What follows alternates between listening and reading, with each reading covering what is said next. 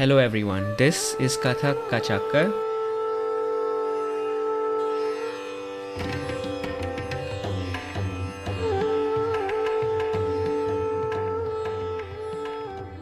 My name is Pramit, and this place is designed to be a central platform to bring conversations with Kathakars across the globe. So today I have with me Gauri Diwakar. Gauri's elegant, graceful moves, striking facial expressions, along with her powerful presence on the stage, leaves her audiences spellbound. In 2008, she was awarded Ustad Bismillah Yuva Puraskar by the Sangeet Natak Akademi, India's National Academy for Music, Dance and Drama. Her journey started from Jamshedpur, where she learned under the watchful eyes of Ms Sumita Chowdhary. She further honed her skills under the tutelage of the renowned gurus, Pandit Birju Maharaj and Shri Kishan Maharaj at the nation's capital, Kathak Kendra. After graduating with distinction from Kathak Kendra, Gauri further perfected her skills under renowned exponent of Kathak, Ms Aditi Mangaldas. Gauri is also passing on her skills by training young students under her own trust, Gauri Diwakar Sanskriti Foundation, Sarvatra Nrityam, and thus helping to keep the age-old tradition alive. Gauri, how are you? Hello, namaste. Thank you for calling me here. Namaste, Gauri, and also I'd like to thank Rupanshi for introducing me to you. And to get started, Gauri, so recently you've had two performances, one in Moscow and one was like your solo performances in with Kathak Kshetra, and very different experiences, one being a live audience there, one being a solo, first time coming out. Could you tell us a little bit about how they were, what it felt like to you? So first I performed in Kathak Kshetra, और Kathak Kshetra से मुझे बुलाया गया था solo करने के लिए, but without audience of course.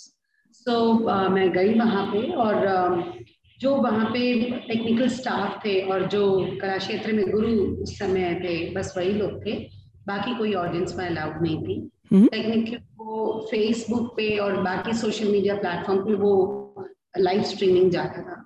So it was a different thing altogether, but of course with I was performing with the live musicians. So वो बहुत इम्पोर्टेंट चीज होती है एक डांसर के लिए और वो बहुत ही मजेदार था क्योंकि आपके सामने ऑडियंस नहीं है, सिर्फ टेक्निकल स्टाफ बैठी हुई और आप परफॉर्म कर रहे हैं। तो 2 साल में कई नई चीजें देखने को और सीखने को मिली है, तो उनमें से ये भी एक था।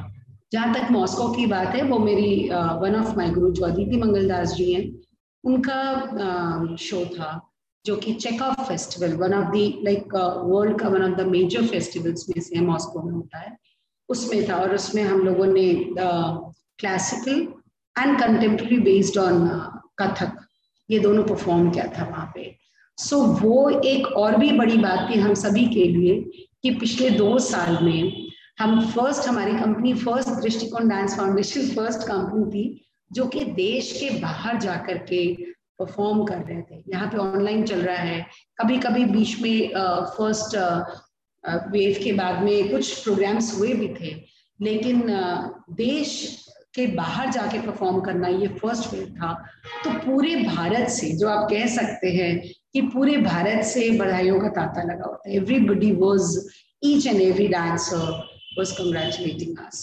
So that was a totally a different emotional I can say situation for all of us, उसके पीछे की जितनी मेहनत है वो अलग चीज है कि हमने कैसे किया, किस तरह से हम बायो बबल में गए, किस तरह से हम लास्ट के कुछ दिनों में हम मिले और हर दिन एंटीजन टेस्ट होता था।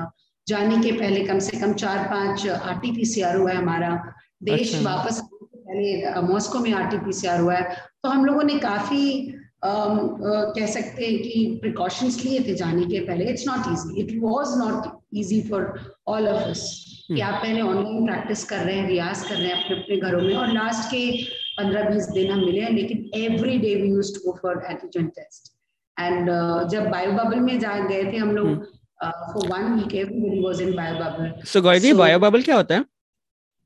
ये बायो बबल ऐसा जैसे क्रिकेटर्स के लिए, हम लोग के लिए बहुत नया था कि जैसे आप 1 सप्ताह तक करीब एक ही जगह रहेंगे, यानी कि वो डांसर्स, हम म्यूजिशियंस, स्टाफ कोई भी बाहर नहीं गया था। स्टूडियो और अदिति दी के घर पे ठहरे थे और वहां पे एक अलग ही पिकनिक भी चल रहा था काम के अलावा।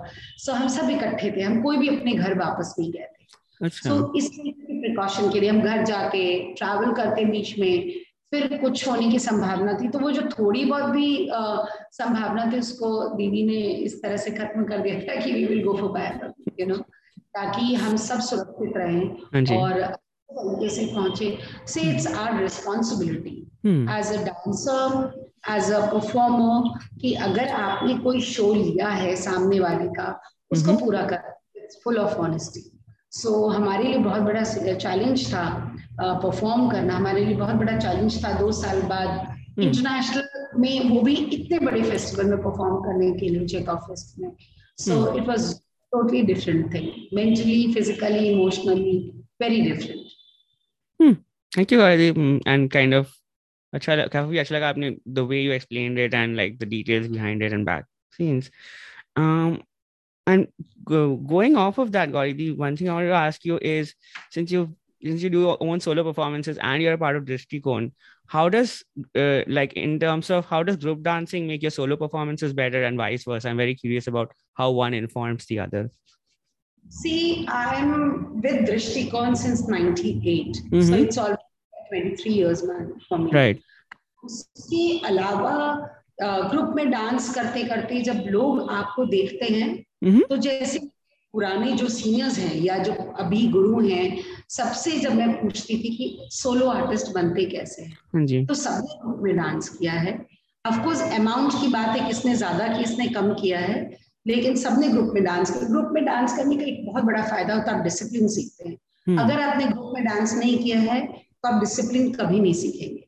अच्छा। ये बहुत जरूरी है एक डांसर। डिसिप्लिन जो होती है चीज, वो कि you are there not a soloist, आप ना नीचे डांस करोगे अपनी कैपेसिटी के और ना ही ऊपर डांस करोगे, आपको एक बीच में रह के सभी को साथ में लेके चलना है। तो ये डिसिप्लिन आपको सिखाता है ग्रुप में डांस करके, और वो डिसिप्लिन आपके काम आती है जब आप सोलोइस्ट बनते हैं, जब आप सोलो परफॉर्म करते हैं। तो दृष्टिकोण में मैं पहले से ही सोलो परफॉर्म कर रही थी, लेकिन दृष्टिकोण ज्वाइन करने के बाद मैं ग्रुप और सोलो, मेरा नंबर्स बढ़ गए थे। अच्छा। हाँ, बहुत बढ़ गए थे। तो क्योंकि रेपेट्री में थी दृष्टिकोण के, तो मैं कंटिन्यूसली मैं डांस कर रही थी कंपनी के साथ में, वी वर ट्रैवलिंग लोग, और उसके अलावा जो सोलोज आते थे वो मैं बिल्कुल नहीं छोड़ती थी। ऑफ कोर्स सोलो मिलना वैसे ही बहुत मुश्किल होता है, लेकिन मैं बहुत खुश होके लेती थी, और वो जो ग्रुप का एक्सपीरियंस है वो मैं यहाँ पे, और प्लस ग्रुप के साथ काम करके आप जब लोगों से बात करते हैं, आप अपनी प्रोडक्शंस बनाते हैं, when you create new production like full-fledged production like for 1 hour, you don't just go for it, you know. आपको रिसर्च करनी पड़ती है, पढ़ाई करनी पड़ती है, लोगों से बात करनी होती है। ये बात करने के लिए आपको लोगों की जरूरत होती है, लोगों के बीच में बैठना होता है। आप सिर्फ घर में बैठकर कॉपी पेन लेके ये काम नहीं कर सकते। तो गौरी दी, अगर आपने कहा कि लोगों से बात करते हैं, तो आपका प्रोसेस क्या है? आपके किससे आके बात करती हैं? आपका टारगेट ऑडियंस क्या होता है? आप उनसे क्या सवाल पूछते हैं? Audience is not my target for sure. Okay. मेरे सबसे इम्पोर्टेंट और चैलेंजिंग होता है वो मेरा पीस होता है जो मैं कोरियोग्राफ करने वाली हूँ। तो सबसे इम्पोर्टेंट उसके लिए मेरा है कि मैं पढ़ाई करूँ, मैं किस डांस करना चाहती हूँ पहले उस टॉपिक पे मैं बात करती हूँ, पढ़ाई करती हूँ। फिर वो चाहे मेरी स्टूडेंट्स हो या स्कॉलर्स हो या कोई दूसरे घराने के गुरु हो, मैं सबसे बात करती हूँ। अच्छा। और भगवान की दया से अभी तक ऐसा रहा है कि सबने मुझे बहुत हेल्प किया है। बातचीत से बहुत निचोड़ निकलता है, पढ़ने से बहुत सारी चीजें पता चलती हैं आपको। सो वो सारी चीजें इकट्ठी करके और वो प्रोसेस से मैं धीरे धीरे शुरू होते कि पहले कॉन्सेप्ट तैयार हुआ, आपने रिसर्च किया उसके ऊपर में, तो एक अच्छे प्रोडक्शन तैयार करने के लिए कम से कम 2 साल तो लग ही जाते हैं। तो ये नहीं एक आया और बस मैंने तैयार कर दिया और डांस कर ली, it's not like that. Full fledge production के लिए आपको काफी मेहनत करने की जरूरत होती है। अच्छा, तो गौरी दी, तो आप जब सीखती हैं, बात करती हैं, तो और आपके लिए जो आपका कोरियोग्राफिक इन्वेस्टिगेशन है कि आपने अगर कोई म्यूजिक चुना और उसको मूवमेंट में बदला, तो वो आपके लिए what does that process look like for you? जी, पहले मैंने जैसे पहले भी बताया आपको, पहले मैं कॉन्सेप्ट पे काम करती हूँ और फिर मुझे हाँ मुझे इस पे काम करना है। फिर जो भी म्यूजिक कॉम्पोजिशन करने वाला है, क्योंकि हर कविता जो हम उठाते हैं, टेक्स्ट उठाते हैं, जरूरी नहीं कि वो गे हो, मतलब जिसको आप गाने पे मीटर पे डाल बैठा सके। अच्छा। हर टेक्स्ट को आप गा नहीं सकते हैं। हम्म। कई टेक्स्ट ऐसी होती हैं, ये मेरी अपनी सोच है, दिस हाँ इज माय जी। Individual thinking, you know. आप परफेक्ट। हर चीज को गा नहीं सकते हैं, आप हर हम्म। चीज को डिसाइड नहीं कर सकते हैं। हम्म। तो आई नीड टू डिसाइड कि किसको गवाना है और किसको बुलवाना है। हाँ जी। उसके बाद में मैं म्यूजिक कंपोजिशन जो भी करना है, मेरे लिए अभी तक शुभा मुद्गल जी ने किया है, हम्म। फिर उमेश कोमकली जी ने किया है, समीउल्लाह खान साहब ने किया है।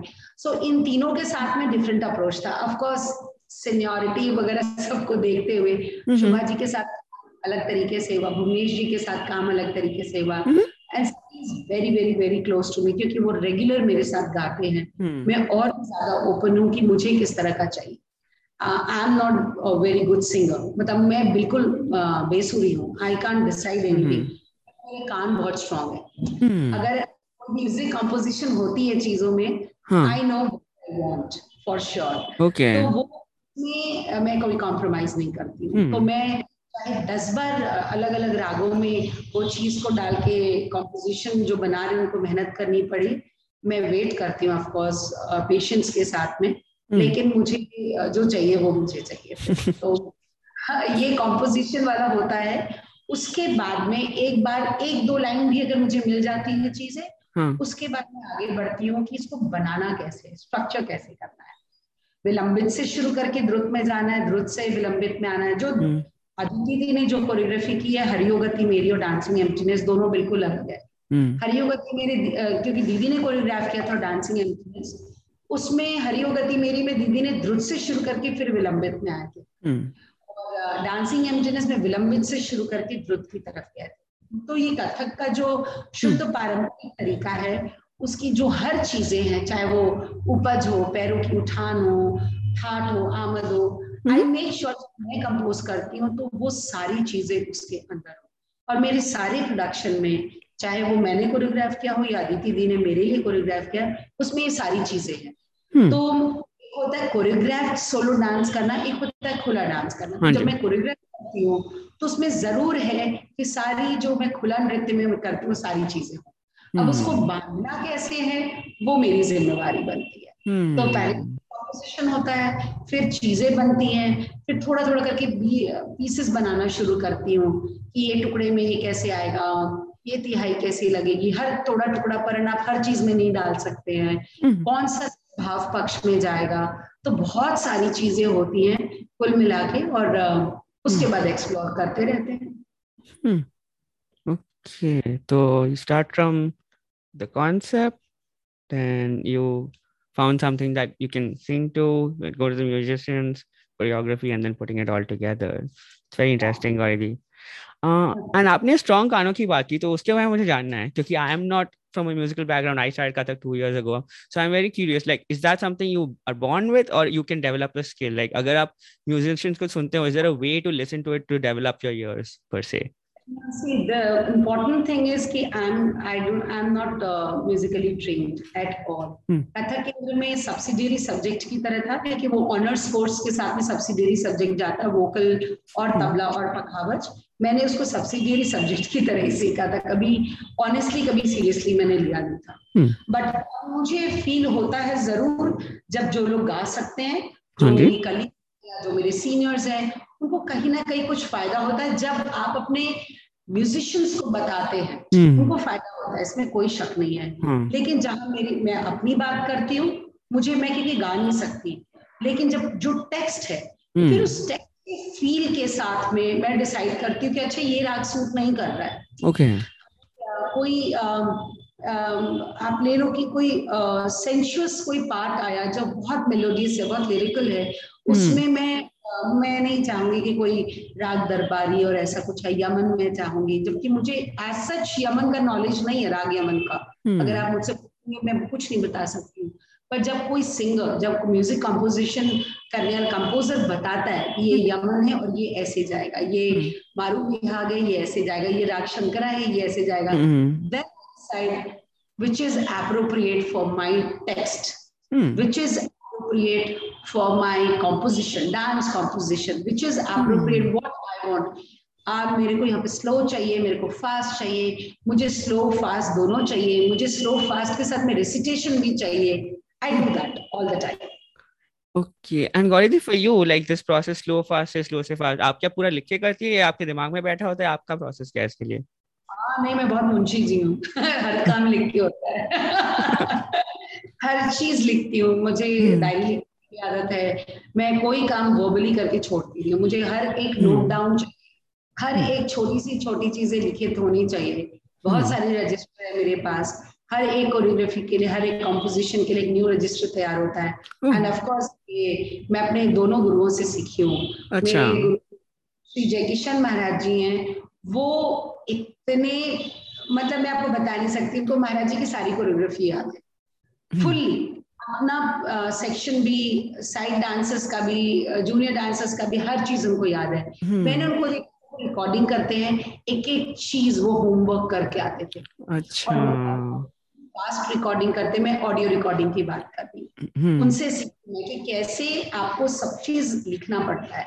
हम्म और उनसे सीख के जब मैं आगे बढ़ी, तो अदिति दी के पास में भी जब वो रिसर्च पढ़ाई सब करती हैं, चाहे वो कहीं बैठी हैं, और मैंने नोटिस किया कि अगर वो टिश्यू पेपर साथ में रखा, कुछ याद आ गया, वो लिख लेती हैं, और वो टिश्यू पेपर उनकी कॉपी में हमेशा के लिए रह जाता ओह है. तो दे डू दिस, और यही सब चीजें आप गुरुओं से सीखते हैं. सिर्फ थोड़े हम्म नहीं सीखते हैं. तो आपको बहुत आंख नाक कान, कहते हैं ना, पांचों ज्ञानेंद्रियां, सेंसेस खोल के रखने होते हैं कोई अच्छा चीज देखना सीखने के लिए. हम्म अच्छा समझे। और मैंने लिखने की बात इसलिए पूछी थी क्योंकि मुझे ये सवाल आ रहा था आजकल में, क्योंकि क्या है कि मेरी ताल विद्या क्लासेस चल रही है तो वहाँ पे हम लोग को तेगुन सिखा रहे हैं। तो हम लोग जब क्लास में सीख रहे थे काइंड ऑफ बस बोल के सीख रहे थे कि ये यहाँ पे 3 है, यहाँ पे ब्रेक है। पर मैंने जब मैं when I went home I wrote it down and when I wrote it down and I saw ये है, it became much easier to recite. And so then I was wondering, हाँ that's a notation. that's a उसको notation, notation कहते हैं. हाँ तो वो एक अलग चीज होती है, लेकिन हम्म नोटेशन के साथ में वो तो मेरी हर चीज में होती है. हम्म See, अगर आप इतने सालों से डांस सीख रहे हैं और हाँ नई चीजें सीख रहे हैं, अगर आप नोटेशन नहीं करके रखेंगे, हाँ तो जी आगे 10 साल बाद आप भूल जाएंगे कि कहाँ में गैप था, कहाँ में आधा गैप था, कहाँ में पूरा आ था, कहाँ में एक दो का गैप था, वो तो आप भूल जाएंगे. हाँ जी सो आपको नोटेशन करना जरूरी है. हाँ अदरवाइज आप आगे तो 10 साल बाद, क्योंकि हर चीज जो मैं 95 96 में सीखी, मेरे पास कोई रिकॉर्डर नहीं था कि मैं रिकॉर्ड कर करके रखती और आगे के लिए. सो मैं जो है, वो कहते हैं ना कि कलम ही है आपके साथ में. हम्म किताब और कलम जो है, pen and copy is that. और हाँ वो आपकी जिंदगी भर रहेगा. वो अच्छा नहीं मिट सकता जो आप लिखते हैं. तो वही हम्म मेरे लिए सबसे बड़ी पूंजी है कि मैं उसमें हर चीज लिख के रखती हूँ. तो अच्छा it's not talking about notation at all. I am हाँ talking about each and oh every notes. क्या होगा, कैसे होगा, क्या कॉस्ट्यूम पहनेंगे, क्या करना है, everything has to be pen down. Okay अच्छा अच्छा कॉस्ट्यूम से लेके हर चीज तक अच्छा सब चीजें. ओहो हम्म ठीक है नहीं so the reason I was bringing up notation is that कि मुझे समझ में नहीं आ रहा था कि इफ यू राइट थिंग, क्योंकि एक था कि मतलब बहुत बार कथक में मेरे साथ होता है कि ये शॉर्टकट है या ये ज्यादा एफिशिएंट है। क्योंकि जैसे फ्रॉम व्हाट आई अंडरस्टैंड कि like couple of generations ago people they learned this parhan by literally doing it and never writing it down और orally है। और यहाँ पे अगर जब मैं लिख के कर रहा हूँ बहुत आसान हो जा रहा है मेरे लिए। तो गौरी जी मुझे जो इस यहाँ से जो सवाल था मेरे लिए आपके लिए कि जब जब भी आपके लिए आया कि ये something if you find something new to do और an easier way to do it, it might like short circuit your Kathak training or it make it more efficient in the sense कि ये shortcut भी हो सकता है efficiency भी हो सकता है। तो ये is that something you struggle with your journey कि ये easier है या ये it's a cop out? Is that something you struggled with or is that something do you have any insights on? Dance में, म्यूजिक में कोई shortcut नहीं है. हाँ आप जितना शॉर्टकट मारेंगे उतना फंसते चले जाएंगे. हाँ it's better to go long way, and okay it's better to think properly, think in a bigger way, hmm and then. क्योंकि आप जितना शॉर्टकट करेंगे उतना गड़बड़ है. आज हम्म आपको पता है कि ये मैंने याद कर लिया कि लेट्स टेक कि ताकि तथे एक दो, और लेकिन 2 दिन बाद आप हो सकता है वो भूल जाए कि एक दो था कि ताते तथे एक दो. तो आपको लिखने की जरूरत है. अभी मुझे लग रहा है कि मुझे सारी चीजें याद है, पर हम्म 2 दिन बाद सारा कुछ वॉश आउट हो जाए. सो ये हम्म बहुत जानने की जरूरत है shortcut means what. I will never do that, क्योंकि अगर आप शॉर्टकट मारते चाहे कॉम्पोजिशन करते समय या कोरियोग्राफी करते समय, वो नहीं हो सकता है. अच्छा. मेरे शॉर्टकट वर्ड है ही नहीं. और शायद ऊपर से भी जो मेरे ऊपर कृपा है वो भगवान ने बनाई नहीं है शॉर्टकट के लिए. मैं कोशिश भी करूं तो शायद मेरी लाइफ में वो चीज पॉसिबल नहीं, एग्जिस्ट नहीं करता है. Understand. Okay, that helps. And Gauri ji, आपने जो डिसिप्लिन की बात की, that discipline is a word that kind of a lot of people use. सबके लिए अलग अलग चीज होता है. So for you, when it comes to discipline in Kathak, what does that mean for both for yourself and like say your students? See, discipline मेरे लिए इसलिए इम्पोर्टेंट है क्योंकि मैंने अभी तक जितने लोगों के साथ काम किया है सभी बहुत डिसिप्लिन वाले थे. मेरे गुरु के अलावा, चाहे मैं बचपन में सुमिता दी के साथ सीखती थी, सुमिता चौधरी जी, या पंडित बिरजू महाराज जी के साथ में, अजय किशन महाराज जी के साथ में, अदिति मंगलदास जी के साथ, ये सभी डिसिप्लिन के साथ काम करते थे. काम उसके अलावा, मेरे इन गुरुओं के अलावा मैंने प्रेरणा श्री माली जी के साथ काम किया है, मैंने गीतांजलि लाल जी के साथ काम किया, मैंने मालती श्याम जी के साथ काम किया है. और इन गुरुओं के साथ काम करके जो डिसिप्लिन मैंने सीखा है, कौन कैसे, और प्लस उनकी कोरियोग्राफी में नहीं, लेकिन मैंने उनके अंडर में काम किया. जैसे माधवी मुदगल जी हैं, लीला सैमसन जी हैं. जब आप इन लोगों की तरफ देखते हो, जो इनके काम करने का जो डिसिप्लिन है, कि सात मतलब सात, सात का मतलब 7-5 नहीं है. वो चीज आप सीखते हैं, और ये शुरू से मेरे लिए रहा है कि ये डिसिप्लिन, क्लास का टाइम है, बाकी चीजें फिर जिसका जो टाइम है वो उसमें जाएगा. लेकिन अपने स्टूडेंट्स के साथ में अगर आप लेट है तो आप बाहर बैठिए, आपको अंदर आने की जरूरत नहीं है. स्कूल में आप अगर वो डिसिप्लिन क्रिएट कर सकते हैं तो why not in dance class. For them, for students, my students, maybe this is a hobby class, but for me this is not hobby now. This is my profession, this is my passion. So they need to respect that also. So I am a very strict teacher and they know very well कि ये बाहर निकाल देंगी class. In fact online में भी अगर वो late आते हैं तो मैं आउट कर देती हूँ. इट्स बेटर कि मैं एक बच्चे को सिखाऊं, ना कि बच्चे मुझे फॉर ग्रांटेड ले कि ऑनलाइन ही तो है, क्लास ही तो है, क्लास ही तो है. तो अगर मैं उनको नहीं सिखाऊंगी तो वो आगे अगर किसी को सिखाएंगे वो भी गलत चीज सिखाएंगे.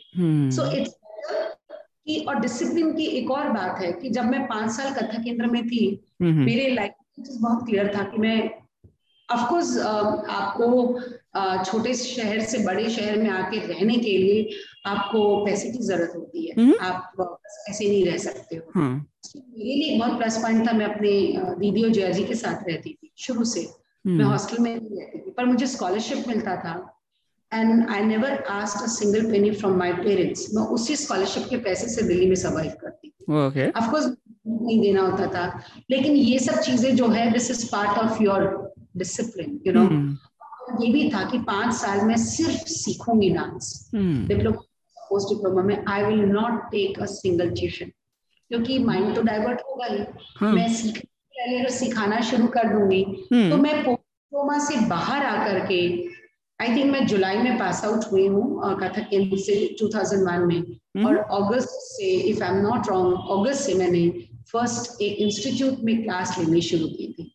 और वहां से फिर मेरा सिखाने का सफर शुरू होता है. I think it was 2001. So it's a long journey सिखाने वाला. लेकिन ये सारी चीजें आप अपने स्टूडेंट्स के लिए और आपके लिए, आपके गुरु सभी इंस्पिरेशन होते हैं. जो आप करेंगे वो देखते हैं और वो सीखते हैं.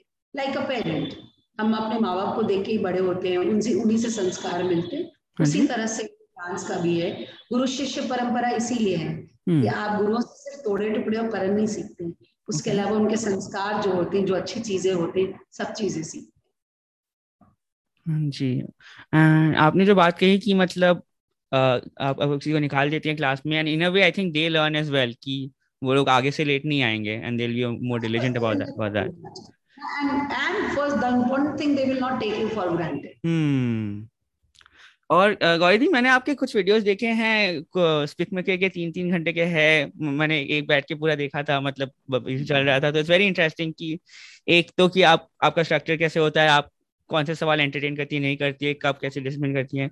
पर मुझे आपके स्पिक मैके के एक्सपीरियंस के बारे में जानना है आपका, क्योंकि स्पिक मैके हम लोग के स्कूल में भी आता था, they always present Indian culture to us, and when you going to schools it's a different environment. तो आपको कैसा लगता है स्पिक मैके के साथ काम करने में, बच्चों के साथ काम करने में? स्पिक मैके के साथ मैं 2009 से जुड़ी हुई हूँ, क्योंकि लेक्चर में वो उन्हीं को सिलेक्ट करते हैं जिसको बिस्मिल्लाह का युवा पुरस्कार मिलता है। हाँ सो जब when I got this award in 2008, हाँ तो जी 2009 से सितंबर में मुझे मिला था, तो 2009 की स्टार्टिंग से फिर ये काम शुरू हुआ था मेरा स्पिक मैके लेक्चर डेमोंस्ट्रेशन।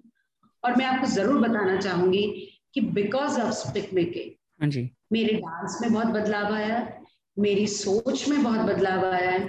मुझे पता है कि किन बच्चों को कैसे हैंडल करना है, और मेरी इस क्लास की स्ट्रिक्टनेस वहां पे बहुत काम आई, क्योंकि हर बच्चा आपको ऐसे जिसको कह सकते एकदम शांत चित्त बैठा हुआ गुड बॉय की तरह से नहीं मिलेगा, ऐसे कभी नहीं होता है। हर तरह के बच्चे होते हैं, तभी वो बच्चे हैं। उन बच्चों को कैसे हैंडल करना है, ये मुझे स्पिक मैके से सीखने को मिला। हमारा देश कैसा है, एक एक गली, एक एक सड़क, एक एक राज्य, एक एक जिला कैसा है, वो स्पिक मैके से सीखने को मिला।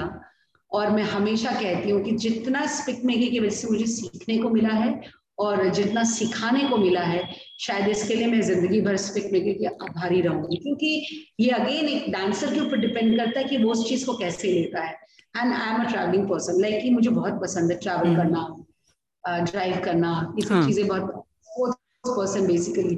तो मुझे वो सारी चीजें बहुत ही एक्साइट करती है कि पूरे दिन भर में आप 2 डेमोन्स्ट्रेट कर रहे हैं, but then you don't sleep in your room. I know you are very tough, क्योंकि वो स्कूल मॉड्यूल के बीच में ही होता है, टाइमिंग के बीच में हो सकता है। कई बार आपको स्कूल में 7 o'clock प्रेजेंट करना है, तो आपको सुबह 5 बजे उठना पड़ेगा, 4 बजे उठना पड़ेगा तैयार होने के लिए, पूरी तरह से तैयार होने के लिए। और फिर डिफरेंट सर्कमस्टेंसेस में आप जाते हो, कहीं बर्फ की है, कहीं एकदम ही गर्मी है, कहीं एकदम ही कुछ अजीब सा सूखा है, एकदम ड्राइनेस है। डिफरेंट सर्कमस्टेंसेस में आप कहते हैं ना कंकड़ पत्थर हजम वाले हो जाते हो आप एक तरह से। वो आपको एज अ डांसर बहुत ग्रो करा, as a human being. The most important thing, आप कितने भी अच्छे कलाकार बन जाओ, अगर आप इंसान नहीं बनोगे अच्छे, तो वो ग्राफ रेट नीचे आता है, वो ऊपर कभी नहीं जाता है। और इन सब लोगों से मिलके, बच्चों से मिलके, कोऑर्डिनेटर्स से मिलके, स्पिक मैके से, अलग अलग तरह के टीचर्स से मिलके, यू नो, क्योंकि वो सारे गुरु हैं, वो उनके पढ़ाने वाले, उनसे मिलकर आपको बहुत सीखना। और फिर उसके बाद में मैं वही चीजें वहां प्रेजेंट करती हूँ जिससे आप बच्चे को लिंक कर सको उन्हीं की सोसाइटी की चीजों को लेकर के, उनके टेक्स्ट बुक की चीजों को लेकर। लाइक आई मेक श्योर कि जब मैं करूँ, फिर मेरे को वहां पे ये नहीं दिखाना कि मुझे कितना आता है। मैंने अपने गुरुओं से सीखा, I don't have to show off, you know that. I have to show them कि what you know I also know, you know, कि आपको जो पता है, आपकी स्कूल की डायरी में अगर सरस्वती वंदना है, तो ये मैं भी, चाहे मैं डांसर हूँ, चाहे मैं 15 साल एक्सपीरियंस हो, चाहे 20 साल एक्सपीरियंस हो, अगर आपकी हिंदी की कविता में मैथिली शरण गुप्त की कविता है, या हरिवंश राय बच्चन की कविता है, या रामधारी सिंह दिनकर जी की कविता है, वो मुझे भी पता है। तो शुड नो कि ये कैसे उसको कंबाइन करते हैं, और तभी बच्चे पकड़ में आते हैं। और आई मेक श्योर, जैसे मुझे बहुत अच्छा लगता है, वो आप कह सकते इमोशनली भी है, बच्चों को आता भी है। आई मेक श्योर कि I finish my performance with Vande Mataram. So this, चाहे वो बेसुरे हो, जैसे भी हो, मेरे सिंगर के साथ में जोर जोर से बच्चे गाते हैं, you feel good, you know. So ये सारी चीजें एक स्पिक मैके की वजह से, उनके यहाँ पे काम करके, उनकी वजह से काम करके मुझे बहुत सीखने को मिला है। और मैं कई बार तो लिख देती स्पिक मैके यानी कि भारत वो है। आप ऐसे ऐसे जगह जाते हो, देश के ऐसे कोने कोने में जाते हो जहाँ आप कोई सोच नहीं सकते हो, वो बहुत बड़ी बात है। अच्छा, तो हाँ गौरी, मेरा अगला सवाल होने वाला था कि आप बच्चों को कैसे हैंडल करती हो, बट आप यू ऑलरेडी एक्सप्लेन कि you kind of make it local to that place. तो जैसे आपके प्रोडक्शंस में होमवर्क होता है, क्या आप हर एक स्कूल के लिए आपकी कोई पढ़ाई है ये भी चलती है जिसमें आप नोट्स बनाती हैं, पता करती है स्कूल में क्या चल रहा है, सिलेबस क्या है? What is your background go into before going into every school? First SPIC MACAY, I don't do that at all. क्योंकि आपको कहते हैं ना, जैसे पुराने लोग कहते थे, बड़े गुरु लोग भी कहते थे कि आप ऑडियंस देख के then you decide what you want to do. Okay. You know, काम आप तभी करते हैं जब आप खुला नृत्य करते हैं, जो शुद्ध पारंपरिक जब आप वो करते हैं वही कर सकते हैं. अच्छा. I cannot perform in Spic Macay choreographed solo. I can't do that. हाँ. अब बच्चों को वो इंटरेस्ट नहीं आएगा, क्योंकि वहां पे आप अपनी मास्टरी दिखा रहे हो, लेकिन बच्चों को वो एक्साइट नहीं करेगा. हाँ जी. उनको उनकी जो उनको चाहिए, यू नो. सो उनको समझाना कि मैथ्स और कथक कैसे है, you need to tell them the calculation. Right. आप कैसे प्लस माइनस मल्टीप्लिकेशन डिवीजन करते हैं डांस में, आपको उनको समझाना पड़ेगा. आप साइंस को कैसे यूज करते हैं, आप ज्योग्राफी को कैसे यूज कर सकते हैं, आप हिंदी की चीजों को कैसे यूज करते हैं. तो उस वजह से ये बहुत खास चीज होती है, और मेरे लिए बहुत प्लस पॉइंट है, क्योंकि मेरी हिंदी भगवान की दया से अच्छी है, तो मुझे बहुत फायदा होता है स्पिक मेके में. अच्छा. तो वो मेरे लिए बहुत फायदेमंद की बात है कि I can communicate with kids very nicely. और फिर जैसे कि I am a strict teacher, तो मैं उस चीज को, मुझे पता है कि अगर मैं शायद उनको डांट भी दूंगी तो शायद मुझे लगा कि आज तक मेरे साथ में बुरा एक्सपीरियंस नहीं हुआ. सो वेयरएवर आई फर्स्ट सी कि कितने, कई बार हम लोग टेक्निकल इंस्टीट्यूट में भी जाते हैं जहाँ पे बड़े बड़े बच्चे हैं, बच्चे मतलब कि 20-22 साल 23 साल 24 साल के लड़के लड़कियां, उनको आप कैसे हैंडल करोगे. सो वो एक सबसे बड़ा चैलेंज होता है. छोटे बच्चों को हैंडल करना फिर भी इजी है, बड़ों को हैंडल करना बहुत मुश्किल है. सो आपको फिर उनके थ्रू जाना पड़ता है, तो ये बहुत बड़ा चैलेंज है. You can not decide and go and perform. अच्छा अच्छा, समझे. और आपने कहा कि आपकी that has improved your dance as well, like being with Spic Macay. So how has that happened? सी, जो कथक का ये खुला नृत्य का जो परंपरा है कि आप बस बोलते हैं, डांस करते हैं, बोलते हैं, आप एक्सप्लेन करते हैं, तो ये अपने आप में बहुत बड़ा चैलेंजिंग होता है, क्योंकि वो हम हमेशा नहीं करते हैं. और वो भी डिसाइड करते हैं कि कौन सी ऑडियंस में आपको खुला नृत्य करना है, कौन सी ऑडियंस में आपको कोरियोग्राफ सोलो करना है, जो कि ऑफ कोर्स वो हम पहले ही डिसाइड करते हैं. लेकिन जैसे ये डांस के लिए इसलिए इम्पोर्टेंट हो जाता है हैंडल करना, ऑडियंस को हैंडल करना. एज अ सोलोइस्ट, अगर आप 200 लोग की नजर, आप अकेले मंच पे आप खड़ी होते हैं या होते हैं और उसको नजर होती है, वो बहुत बड़ा एक तरह से उसको कह सकते हैं कि चैलेंज हो जाता है. वो रिस्पॉन्सिबिलिटी होती है बीइंग अ डांसर कि आप कैसे हैंडल करते हो. इससे आपका जो सेल्फ कॉन्फिडेंस है, बोलने का, काम करने का, डांस करने का तरीका बदल जाता है. तो ये आपको तभी हो सकता है जब आपको एक्सप्लेन करना सामने वाले को आ जाए तरीके से. और अच्छा, तो जब ऑडियंस कंट्रोल की बात होती है गौरी, अगर आपके साथ कभी हुआ हो कि the audience may not be like, वो लोग बैठ के देख नहीं रहे हैं या कुछ आवाजें हो रही हैं, आपको कभी ऑडियंस को कंट्रोल करना पड़ा, तो आपका प्रोसेस क्या है, आप कैसे उनको संभालती हैं या बताती हैं कि.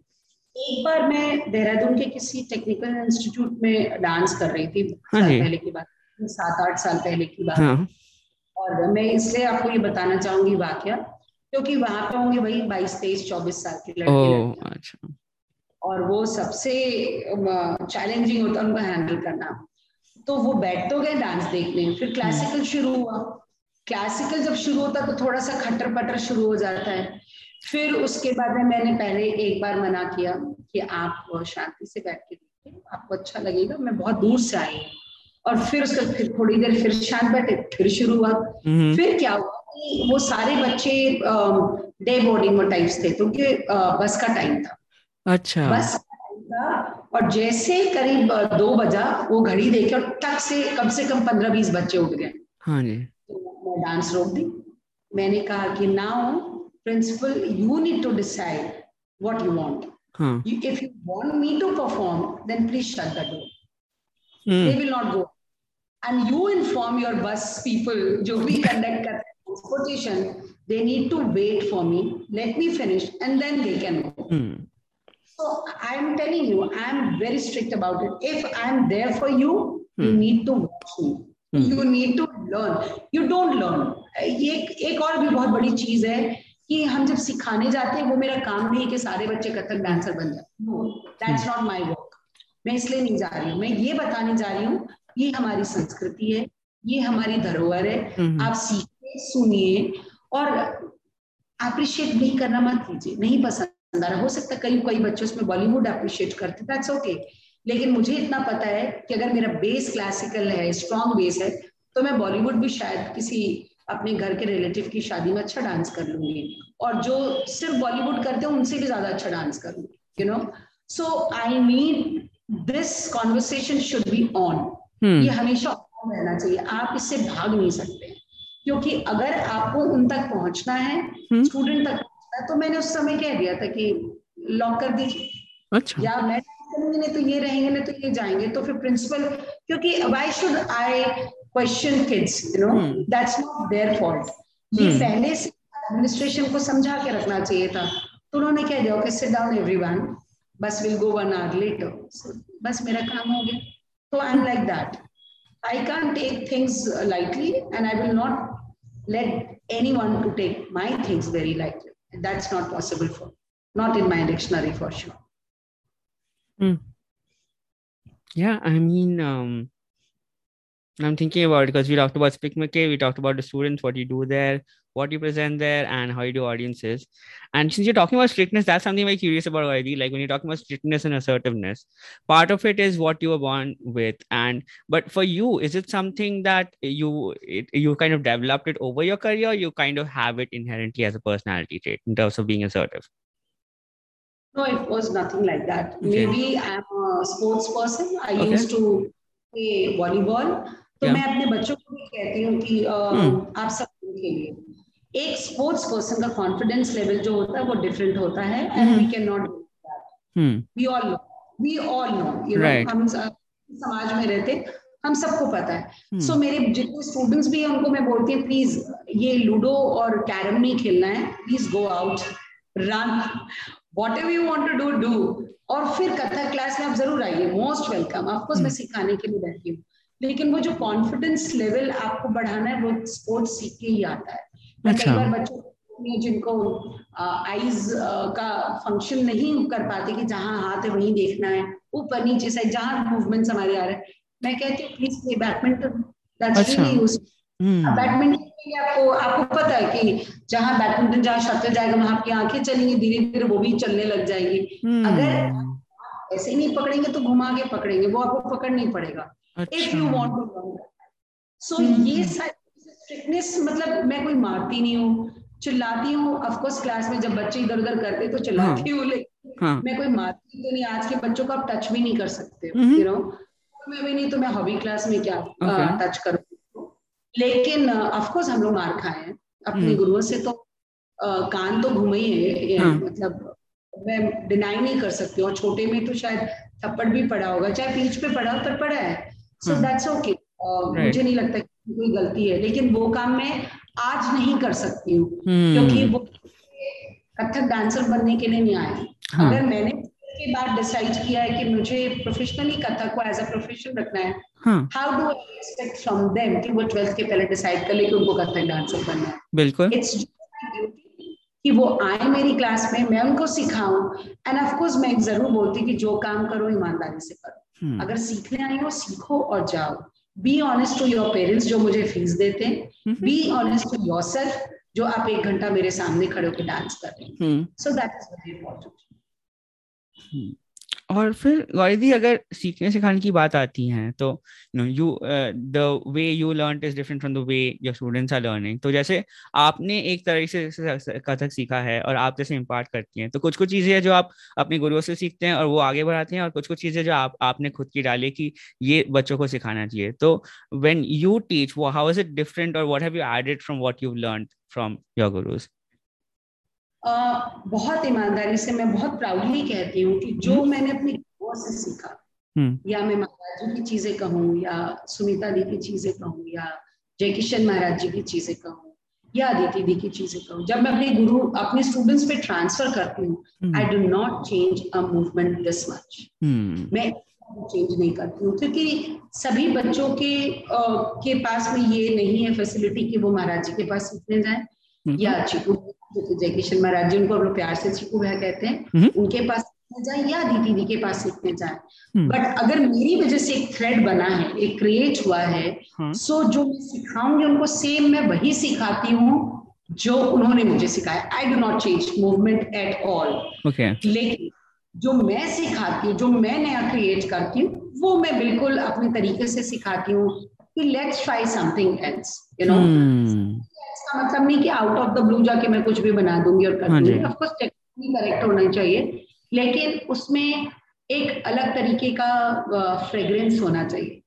सी सबकी चीजें जब आ रही हैं उनके पास में, बच्चों को अब समझ में आता है, मेरे खासकर सीनियर बच्चों को, now they can make out this is from Maharaj ji, this is from Jai Kishan Maharaj ji, this is from Sumita ji, this is from Aditi didi. They are now, so this is, I'm really happy with this. अब उनको समझ में आती कि मैंने क्या बनाया, उन लोगों ने क्या बनाया, जो दीदी कभी चेंज नहीं करती है मूवमेंट. तो ये सारी चीजें बहुत इंपॉर्टेंट होती है बच्चों के लिए भी समझना. तो गौरी दी, मेरा जो सवाल था कि अगर कोई बच्चा प्रैक्टिस नहीं कर रहा है, थोड़ा पीछे जा रहा है, तो आप उनको हैंडल कैसे करती है कि वो लोग प्रैक्टिस करने लगे, या आप कैसे उन प्रोसेस को हैंडल करती हैं? पिछले 2 साल की बात बिल्कुल अलग है, जब से ऑनलाइन क्लासेस हो रही हैं. क्योंकि यू कांट पुश देम, उनके पास बहुत रिस्पॉन्सिबिलिटी. बच्चों के पास में सुबह ही 8 घंटे, पता नहीं 7-8 घंटे स्कूल की पढ़ाई करते, फिर 2 दिन ट्वाइस अ वीक मेरे पास रहते हैं. बट मैं उनके फुटवर्क को सुन नहीं सकती हूँ. They have to be very honest, क्योंकि म्यूट पे रहते हैं वो लोग. बट मैं देखती रहती हूँ. बट अपार्ट फ्रॉम दिस मैं क्या करती हूँ, ये पिछले 2 साल की बता रही हूँ. हर बच्चे, बिकॉज ये सोलो आर्ट फॉर्म है. एक दिन एग्जाम होता है सप्ताह में एक दिन. आपको हर चीज जो मैं सिखा रही हूँ अकेले सुनाना पड़ता है. हर चीज ये सुनाना है और अकेले दिखाना भी है. और मैं बाकी वीडियो ऑफ कर देती हूँ. सो इससे इंडिविजुअली उनको चीजें याद होने लगती हैं. तो अब जब मिलेंगे in future, I hope so. अभी 18+ को मैंने ऑफलाइन बुलाना शुरू किया है. अभी 2-3 जो 18+ की लड़कियां जो वैक्सीनेटेड है, बाकी अभी भी ऑनलाइन. सो वो देखते हैं कैसा है. लेकिन मेरे क्लास में एक चीज है कि बैंड बाजा नहीं चलेगा कि एक बजाए तो दूसरा भी पीछे पीछे बजाएगा. इंडिविजुअली हर व्यक्ति को, हर बच्चे को हर चीज याद करना है. या वो 5 साल की बच्ची हो या वो 25 साल की लड़की हो, उनको सारी चीजें इंडिविजुअली याद करनी है. अच्छा, ठीक है. तो आप हर को, even a group class, you kind of focus on everyone individually at some point, which makes sense. और फिर उसके अलावा मैंने ये भी किया था, ये पिछले 2 साल में, उसके पहले तक, कि बड़ी लड़कियां, मैं बैठ जाती हूँ क्लास के कोने में, they have to take class. मैं साइड में बैठ के देखती हूँ और पूरी क्लास 1 घंटे की 1 by 1, एक दिन एक लड़की, दूसरे दिन दूसरी लड़की, तीसरे दिन तीसरी, ऐसे उनको लेनी पड़ती है. So I need to see कि what they are up to, you know, वो क्या सीख रहे हैं, ये चल रहा है कि उनका खुद का नहीं चल रहा, कैसे सिखा रहे हैं. सो अब इनको देख करके ही, अब जितने फ्रेशर्स मेरे पास बच्चे सीखने आते हैं, अब जाके मैंने पिछले 2 साल से डिसाइड किया कि मेरी one of my senior student गाना सीखी, she is taking class for the freshers kids. So of course it is under my supervision, लेकिन जो मैं जैसे सिखाती हूँ वो उसके थ्रू अब आगे जा रहा है. So I am really happy, really proud to see that, you know, कि आपका खुद का स्टूडेंट अब आपके आने वाले बच्चों को, क्योंकि बेस स्ट्रांग होना बहुत जरूरी है. अगर उसने बेस खराब कर दिया आने वाले बच्चों का, तो मेरे लिए दिक्कत है जब वो बच्चे बड़े होकर मेरे पास आएंगे. तो शी इज रियली गुड.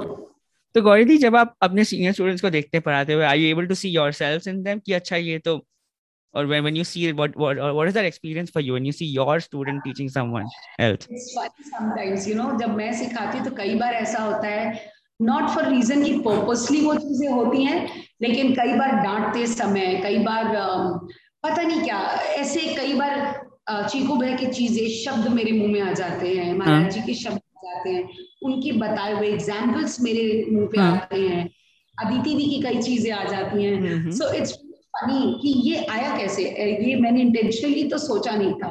बच्चे सुनते हैं, बट आई एम श्योर कि वो मेरे सामने में नहीं बोल सकते हैं, तो थोड़ा डरते हैं शायद, या क्योंकि मैं स्ट्रिक्ट हूँ शायद इस वजह से. लेकिन आई एम श्योर कि वो चीजें मेरे आगे भी चलती होंगी, मेरे पीछे भी चलती होंगी. लेकिन the way they do it, I am really proud. क्योंकि कई बार ऐसा होता है कि आप कोरियोग्राफ करके, अभी पीछे ऑनलाइन उन्होंने जितने भी प्रोग्राम्स किए हैं, मैं मेन कोरियोग्राफी करके छोड़ देती हूँ. Now I tell them, do it on your own, and they are doing it.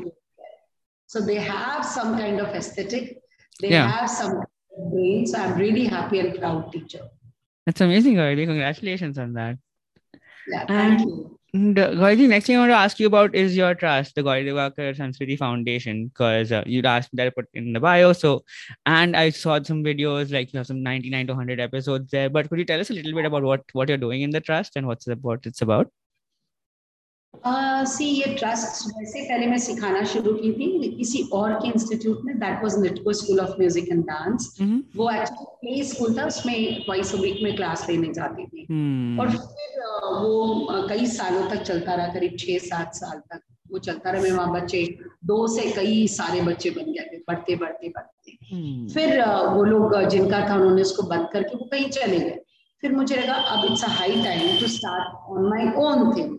तो 2009 से फिर मैंने क्या किया कि इस संस्कृति फाउंडेशन के नाम से मैंने क्लास लेना शुरू किया. और सारे जो नेटको में थे वो सारे मेरे पास थे, क्योंकि ऑफ कोर्स मैं ही उनको सिखा रही थी. तो 2009 से मैं संस्कृति फाउंडेशन से, बट मेरे से बहुत बड़ी गलती हुई थी और किसी ने गाइड नहीं किया था. मैंने ट्रस्ट को रजिस्टर नहीं किया था. अच्छा. और गाइड नहीं किया था कि आप पहले रजिस्टर कर लो. आजकल तो बच्चे पहले रजिस्टर कर लेते हैं, उसके बाद सिखाना शुरू करते हैं. तो रजिस्टर नहीं करने से क्या होता है गौरी दी? रजिस्टर करना ताकि वो एक तरह से आप कभी इन फ्यूचर जाके अगर आपको गवर्नमेंट से ग्रांट अप्लाई करना हो या एक संस्था होती है तो एक उसकी वैल्यू अलग होती है, बहुत सारी चीजें होती है, तो वो करना जरूरी है. तो वो मैंने नहीं किया था. लेकिन 2009 से संस्कृति फाउंडेशन से क्लास ले रही थी. फिर मुझे लगा 2013 में कि इसको अब जब पता चला फाइनली कि रजिस्टर करा लेना चाहिए और सारा प्रोसेस तरीके से एज अ ट्रस्ट जाना चाहिए, तो रजिस्टर संस्कृति फाउंडेशन के नाम से नहीं हुआ, क्योंकि ऑलरेडी नाम एग्जिस्ट करता है. और जो नाम एग्जिस्ट किसी और के संस्था में करता है वो आप फिर रजिस्टर नहीं कर सकते उस नाम से. तो फिर मैंने जाके उसको क्या आगे अपना नाम जोड़ा था कि गौरी दिवाकर संस्कृति फाउंडेशन. फिर वो जाके उस नाम से रजिस्टर हुआ था. और 2013 में आई थिंक, और तब से लेके फिर सेम नाम से ट्रस्ट चल रहा है. So what we do, of course classes होती हैं, बच्चे फ्रीलांस डांस भी कर रहे हैं दूसरे गुरुओं के पास जाके. मेरी कलीग्स जब कोई चीज कोरियोग्राफ करते हैं उनके पास जाते हैं. मेरे 2-3 बच्चों को मिनिस्ट्री से स्कॉलरशिप भी मिला है. पहले भी CCRT से मिला था, दिल्ली गवर्नमेंट से मिला है, मेन HRD मिनिस्ट्री से वहां से मिला है. सो उसके अलावा इस लॉकडाउन में हम लोगों ने आजादी मन के एक इंटरव्यू सीरीज किया था जिसमें करीब 100 एपिसोड्स हमने किए थे. That was really nice. Young भी थे उसमें, कुछ स्टैब्लिश डांसर्स थे, पर मोस्टली मुझे एक्चुअली था कि यंग को सुनना है कि उनकी जर्नी कैसी है. क्योंकि जनरली हमारे फील्ड में क्या है, बड़ों को सब सुनते हैं, छोटों को कोई नहीं सुनता है. ये बहुत अजीब सी बात होती है, क्योंकि लगता है कि एक्सपीरियंस नहीं है शायद. बट इससे मुझे हर आर्ट फॉर्म मैंने कोशिश की थी कि सभी जैसे डांस ही नहीं, सिर्फ कथक नहीं, कथक, भरतनाट्यम, ओडिसी, सभी लोगों को, छाऊ, पेंटिंग, स्कल्पचर, लिरिसिस्ट, सबको मैंने इंक्लूड किया. और इससे 100 एपिसोड्स हम लोगों ने बनाया था और बहुत ही अच्छा रिस्पॉन्स था. वो किया हम लोगों ने. अब बच्चे बीच बीच में ऑनलाइन शोज करते हैं. कई कलीग ने हमें इनवाइट भी किया था कि मेरे स्टूडेंट्स को उनके इंस्टीट्यूट में परफॉर्म करने के लिए. तो ये सारी चीजें चल रही हैं.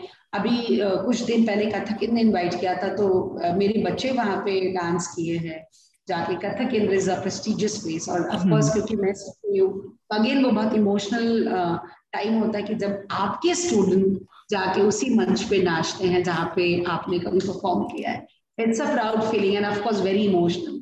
So it was like that. और जिन बच्चों को मैंने 5 साल से देखा, नाउ दे आर 20, 25, 26, 27, तो वो छोटे से मेरे पास हुए और वो मेरे बच्चे हैं. सो मेरे लिए जैसे कहते हैं ना, आप अपनी ज्वेलरी को संभाल के रखते हैं अपने असेट्स की तरह, लाइक दैट टू.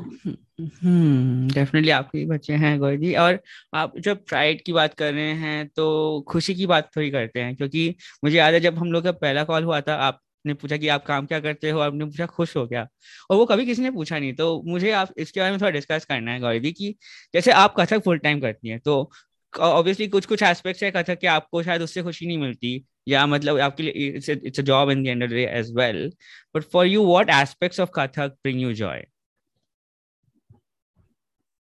एक बार आप रिपीट करो कि what exactly you want from me, the answer. Sure. Like when so as you are doing Kathak full time, so you have your trust, you have your dance, you have your dance, and or maybe certain aspects of Kathak. So which aspects of Kathak bring you joy? आपको सबसे ज़्यादा खुशी किन चीज़ों से मिलती है? कथक में या काम कर? कथक में. कथक में of course, see my life, Kathak is my life, मेरी existence है. I can't think anything apart from Kathak, क्योंकि मैं बचपन से यही की हूँ. और जब ये नहीं था तो मुझे पता है कि पिछले 2 साल मेरे लिए कैसा बीता है. एंड मैं बोल रही हूँ क्योंकि अभी फिलहाल मेरा इंटरव्यू, आई एम श्योर कि देश में 130 करोड़ की आबादी में जितने कलाकार हैं उनके साथ भी वही सेम चीज हुआ जो मेरे साथ हुआ है. लेकिन उसके बावजूद भी अपने आप को कैसे मोटिवेट करके रखना है, क्योंकि finally end of the day this is what you have. to become like कोई इंजीनियर डॉक्टर मैं फ्यूचर में नहीं बन पाऊंगी. I am not become like a scholar, I am a performer. और ये दो अलग चीज होती है. स्कॉलर्स हैं, परफॉर्मर ये दो अलग विधा. और इसी तरह से मैं परफॉर्मर हूँ और मुझे ये मंच पे रहना है. और उसके मुझे अपने आप को हर तरीके से मेंटली, फिजिकली, इमोशनली बचा के रखना है. और ये पिछले पैंडेमिक में 2 साल में ये बहुत मुश्किल का समय रहा है सभी आर्टिस्ट के लिए. तो उसी तरह मेरे लिए भी बहुत रहा है. तो aspect exactly I can pick anything, but I one thing very sure कि this is my existence. Dance Kathak है तो मेरी existence. Otherwise nobody is going to why they will call me, why you will call me, why anybody else will call me, why if I'm empaneled with ICCR, government, whatever, nobody is going to call me just for a Gauri Diwakar. Nobody. क्योंकि आपकी existence है, क्योंकि आपके पीछे Kathak dancer लिखा हुआ है, इसलिए लोग आपको बुलाते हैं, लोग आपको सुनना चाहते हैं. नहीं तो आगे आने वाली जनरेशन जो बच्चे वो मुझे क्यों सुनेंगे. ऐसे 130 करोड़ में इतनी आबादी है जो बहुत स्कॉलर्स बोलते होंगे, लेकिन वो उनको सुनने सब नहीं जाते. मेरे को इसलिए सुनेंगे क्योंकि मैं आपको लाइव अपनी जो प्रैक्टिकली जो मेरे साथ हुआ मैं आपको वही बताऊंगी, without editing. The most important thing is that जो मैंने झेला है, जो मैंने सोचा है, जो मैंने किया है, वही मैं आपको बताऊं. क्योंकि मेरे पास इसके अलावा कुछ है ही नहीं लाइफ करने के लिए. I am not a musician, I am not full time sports person कि मैं आज अपना प्रोफेशन चेंज करूं. कई बार मुझे लगता है I have a very good eye, so मुझे लगता है कई बार मैं शूटिंग सीखना शुरू कर दूं. मैंने 1-2 बार ट्राई भी किया था तो वो मेरी नजर बहुत अच्छी है, लेकिन यू नेवर नो. लेकिन आई एम श्योर कि जो भी चीजें हैं लाइफ में सिर्फ बिकॉज ऑफ कथक. सो इतनी एक सर्कल है, इसके बीच में मैं खड़ी हूँ और सोच ऐसे रखी हूँ जहाँ जो चीज हो जाए और मिल जाए. That's a good way of picturing it when you say it like that. And Gauri, since you do Kathak full time, one thing I wanted to ask you about is diversification. Because, like in terms of making it a career, and right now, since you've been doing it for a while, in terms of say workshops and classes and performances, and it's a question that's different for everyone. So I'm more concerned about the process of it. So when you're kind of deciding how much time to spend towards something and figuring out you're making a living out of it, how do you decide which aspect of Kathak or where to spend most of your energy on? What does that process look like for you? Because you have so much going on. Yeah. So शादी के पहले ये अलग हिसाब किताब होता है. It's into my personal life as well. See, you can't deny that. जब आप अकेले रहते हैं, you have no liabilities, and then you are just dancing, you are learning, you are performing everywhere. You are not bothered about कि घर में खाना बना है कि नहीं बना है, you know, घर में कुछ है या नहीं चल रहा है. You are not bothered about that. उसके बाद होती है आपकी शादी और उसके बाद में आपका होता है बेबी. तो अगर आप ये सारी चीज एक साथ लेके चल रहे हैं प्लस डांस लेके चल रहे हैं, ऐसे आपको कम मिलेंगे डांसर्स, लेकिन है अगर मैंने डिसाइड किया है कि मुझे हर काम करना है, मुझे डांस भी करना है, मुझे शादी भी करनी है, मुझे बेबी भी करना है, अगर मैंने सोचा है तो आपको मैनेज करके चलना आना चाहिए. तो उसके लिए टाइम मैनेजमेंट बहुत जरूरी है. और वो टाइम मैनेजमेंट के साथ में कई बार होता है चीजें लोग आपको इंस्पायर करते हैं, व्हेन यू सी पीपल, क्या रे वो तो कर रहे तो मैं क्यों नहीं कर सकती हूँ। सो वो जो इंस्पिरेशन है उसके लिए आपको बहुत ओपन रहना पड़ेगा। कि शादी के पहले तक मैं 6 घंटा रोज अदिति दी के पास जाके रियाज करते थे, हमारे प्रोडक्शन में काम होता था। उसके अलावा 1 घंटा योगा क्लास या कलरी क्लास चलती थी हम लोगों की। फिर शादी के बाद कई साल तक मतलब 2008 में शादी हुई, 2012 में मेरी बेबी हुई है। सो उतने दिन तक भी वही 6 आवर्स चलता रहा मेरा।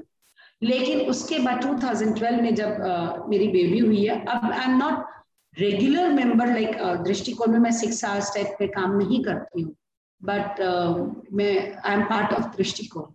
कि मैं उसकी एकदम जिसको कह सकते हैं इमोशनली, मेंटली, फिजिकली पूरी तरह जुड़ी हुई हूँ वहां से। सो वो चीजें जो हैं उसको लेके आप चलते हैं, काम करते हैं, टाइम मैनेजमेंट आपको देखना पड़ता है। ऑफ कोर्स वही मैंने बताया, ये डिफरेंट एस्पेक्ट्स है आपके लाइफ के, उसके साथ कथक को कितना जोड़ना है।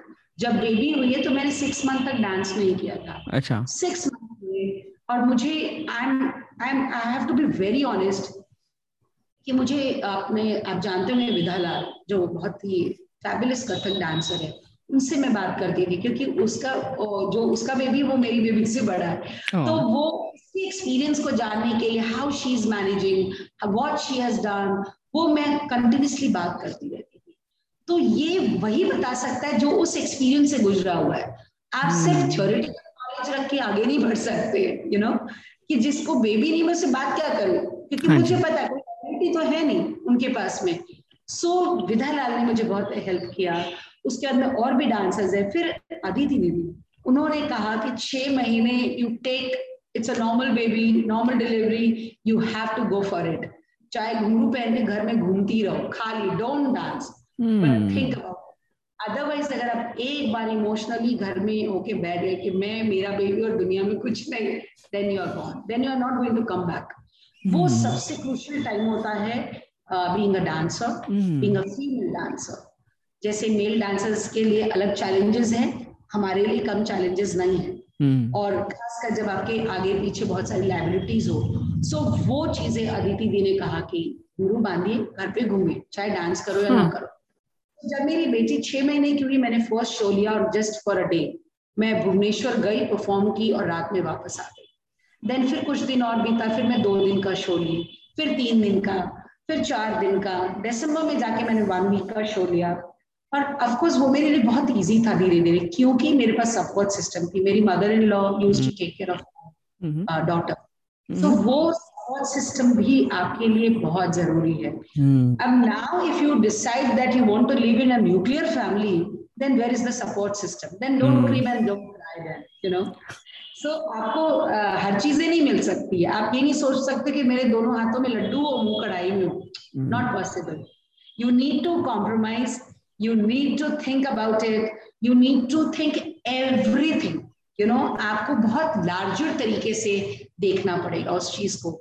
और वो मेरे लिए बहुत प्लस पॉइंट था कि मेरी मदर इन लॉ थी। अब मैं बेहिचक, मतलब बिना परेशानी के निश्चिंत होके मैं जाके परफॉर्म करती रही और आज तक कर रही हूँ, क्योंकि because she is there, my husband is there. Of course वो 2 साल से वर्क फ्रॉम होम है, पर 2 साल से हम भी कहाँ काम किए, 2 शो ही किए थे आउटडोर जाके। Otherwise, it's all normal. So it's a larger picture. You can't just pick one thing and say ये हुआ है. No, it's not like that. So I don't know how you did it, but you read my mind. My next question was going to be how you do Kathak with a small child, because that was the question Rupanshri asked me to ask you. And तो वो मुझे बस जानना है, this is off topic, वो मुहावरा क्या आपने बोला कि 2 हाथ में 2 लड्डू, क्या है वो? उसको कहते हैं 2 हाथ में लड्डू, मुंह कढ़ाई में। मतलब हर चीज आपको पॉजिटिव ही पॉजिटिव मिले, कि मेरे पास बेबी हो, मेरे पास बेबी भी ना हो, और फिर मैं डांस भी करती रहूं। मैं घर में, मतलब जैसे कई बार होता है ना, मैं न्यूक्लियर फैमिली में रहना, जब न्यूक्लियर फैमिली में रहूं तो आपको सपोर्ट सिस्टम कहाँ से मिलेगा, आपको इन लॉज कहाँ से मिलेंगे, आपको बच्चे के ग्रैंड पेरेंट्स उनको कहाँ से मिलेंगे, इफ यू हस्बैंड वाइफ और बच्चा रहोगे तो फिर करो, झेलो, नहीं पॉसिबल है। टू बी वेरी ऑनेस्ट, नहीं पॉसिबल बिल्कुल। और आपने विधाजी की बात की, मैं विधाजी से नेक्स्ट वेडनेसडे बात करने वाला हूँ, तो pretty excited for that as well. और फिर आते हैं गौरी दी, आई गेस। हाँ, अवार्ड्स के बारे में थोड़ा आपसे बात करना था, क्योंकि आपको आपको युवा पुरस्कार अवार्ड मिला है और फिर अवार्ड से रिकग्निशन भी मिलती है। पर मुझे जानना है गौरी दी एक चीज कि अगर जब अवार्ड्स के लिए क्या कोई कथक को स्पेसिफिकली उसके लिए टारगेट करना होता है, is it just a consequence of excellence? वो कैसे होता है आपके लिए, या आपके लिए नहीं, बट जनरली मुझे जानना है कि क्या होता है अवार्ड्स के बारे में। इसी अवार्ड के लिए तो पहले ये जब अवार्ड मिला था, ये 3rd ईयर था, ये जब बिस्मिल्लाह का युवा पुरस्कार स्टार्ट हुआ था, आई थिंक 2006 में स्टार्ट ही हुआ था, और 3rd वन जिसको मिला था। तो पहले तो हमें उतना अवेयरनेस ही नहीं था कि ऐसा कुछ होता है। अच्छा। But of course thanks to Kumi ben, she recommended my name. और सबसे बड़ी बात ये है कि मैं उनकी शागिर्द नहीं हूँ। एक होता है कि गुरु प्रमोट करता है। मेरे अदिति दी को भी इस अवार्ड के बारे में उस समय तक नहीं, क्योंकि नया अवार्ड था, अब सबको पता है। तो उस समय सबको पता भी नहीं था कि कोई ऐसा अवार्ड है जो एग्जिस्ट करता है। मेरे किसी गुरुओं को पता नहीं था, तो उन लोगों ने मेरा नाम रिकमेंड नहीं किया था, लेकिन कुमी बहन ने रिकमेंड किया था। And I am really grateful to her, I am always be grateful कि उन्होंने नाम रिकमेंड किया, मुझे मिला था। और इसके लिए तैयारी नहीं करनी पड़ती, इसके लिए आपको अपना काम बड़ी ईमानदारी से करना पड़ता है। सो जो आप जिस फील्ड में है, आपको वो काम बहुत ईमानदारी से करना। लोग आपको देखते हैं, कि आप ये नहीं कह सकते कि लोग नहीं देखते हैं। और जो ये भी बात है कि जब शॉर्टकट में और बैकडोर एंट्री से मिलता है, तो उसमें भी नाम रिकमेंड हो जाता है, घोषित हो जाता है कि अरे ऐसे ही मिला है, यू नो। सो वो टैगलाइन से बचने के लिए you have to be really careful. Careful in the sense आपको बहुत मेहनत करनी है कि लोग ये ना सोचे कि यू वर नॉट डिजर्विंग और फिर भी आपको अवार्ड मिला है। कम से कम ये आपके नाम के पीछे नहीं लगना चाहिए कि आप डिजर्विंग नहीं थे, आपको समय से पहले मिल गया, आपको ये था, आपको वो था। अच्छा। तो ये नहीं, that's really, you know, you feel really sad about it। कि और मेरे समय में जब था तो आई थिंक एज लिमिट 35 थी उस समय, बाद में वो करके 40 हो गया है। And I was I think 30 or 31 years that time. So इसीलिए तो वो एकदम एज पे था कि किसी ने ये भी नहीं कहा कि जल्दी मिल गया, या किसी ने ये नहीं कहा कि बैकडोर एंट्री मार के गई है। तो ये सब चीजें हैं जो छोटी होती है लेकिन बहुत चुभने वाली होती हैं। अच्छा। और मेरा नाम कमेंट किया एक बहुत महान शख्सियत ने, कुमी बहन ने, जिनकी कोरियोग्राफी में मैंने ऑनेस्टली आज तक नहीं डांस की, जो कि मेरी बहुत इच्छा। मैं हमेशा उनको कहती कि मुझे आपकी कोरियोग्राफी में डांस करना ही करना है। सो मैंने आज तक डांस नहीं किया, मतलब मुश्किल से 1-2 मिनट के लिए कथक केंद्र के लिए उन्होंने किया था। एक ऐसे छोटे छोटे पीसेस किए थे वृंदा दिन महोत्सव में, तो वो उसमें मैंने डांस किया था, बट ऐसे फुल फ्लेश कोरियोग्राफी में डांस नहीं किया।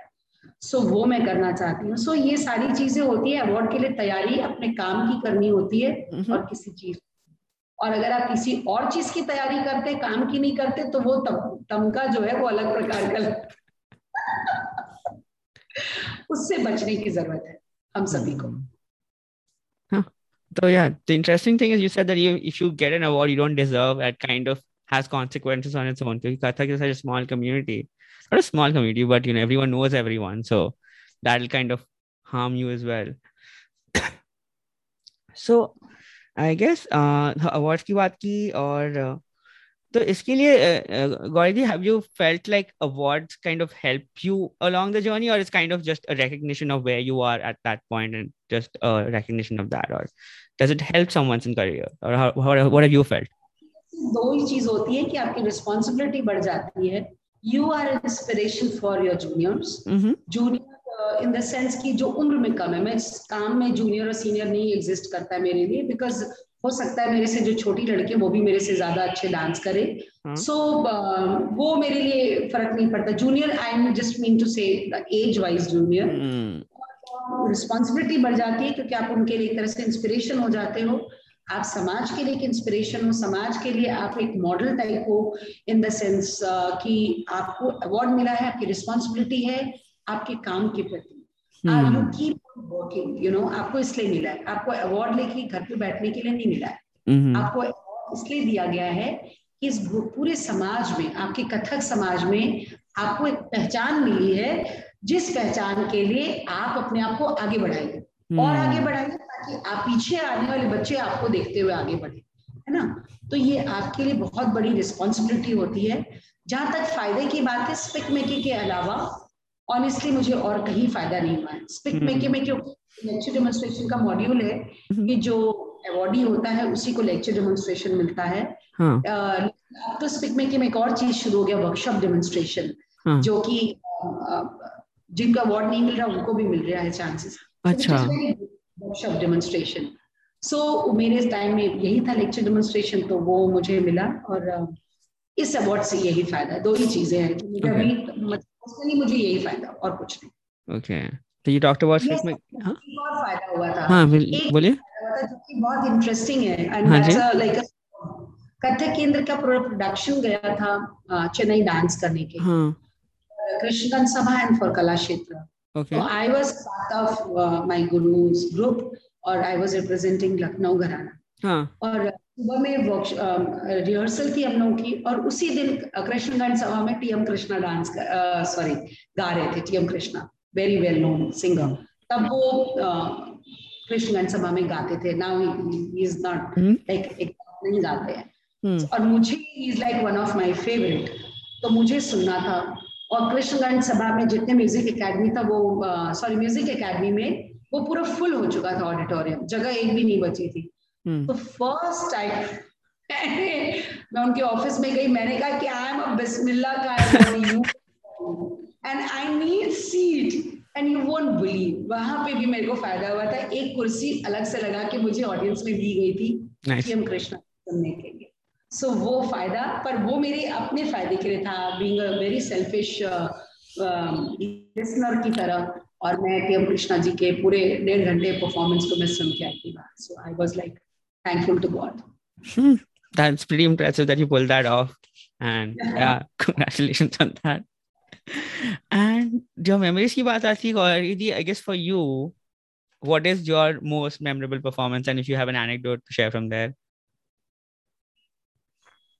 Every performance is very challenging, और अभी आप परफॉर्म करते हैं डिफरेंट माइंड स्टेज पे जाते हैं, क्योंकि कई बार स्टेज आपको वुडन फ्लोर मिलता है, कई बार पत्थर का मिलता है, कई बार स्प्रंग फ्लोर मिलता है।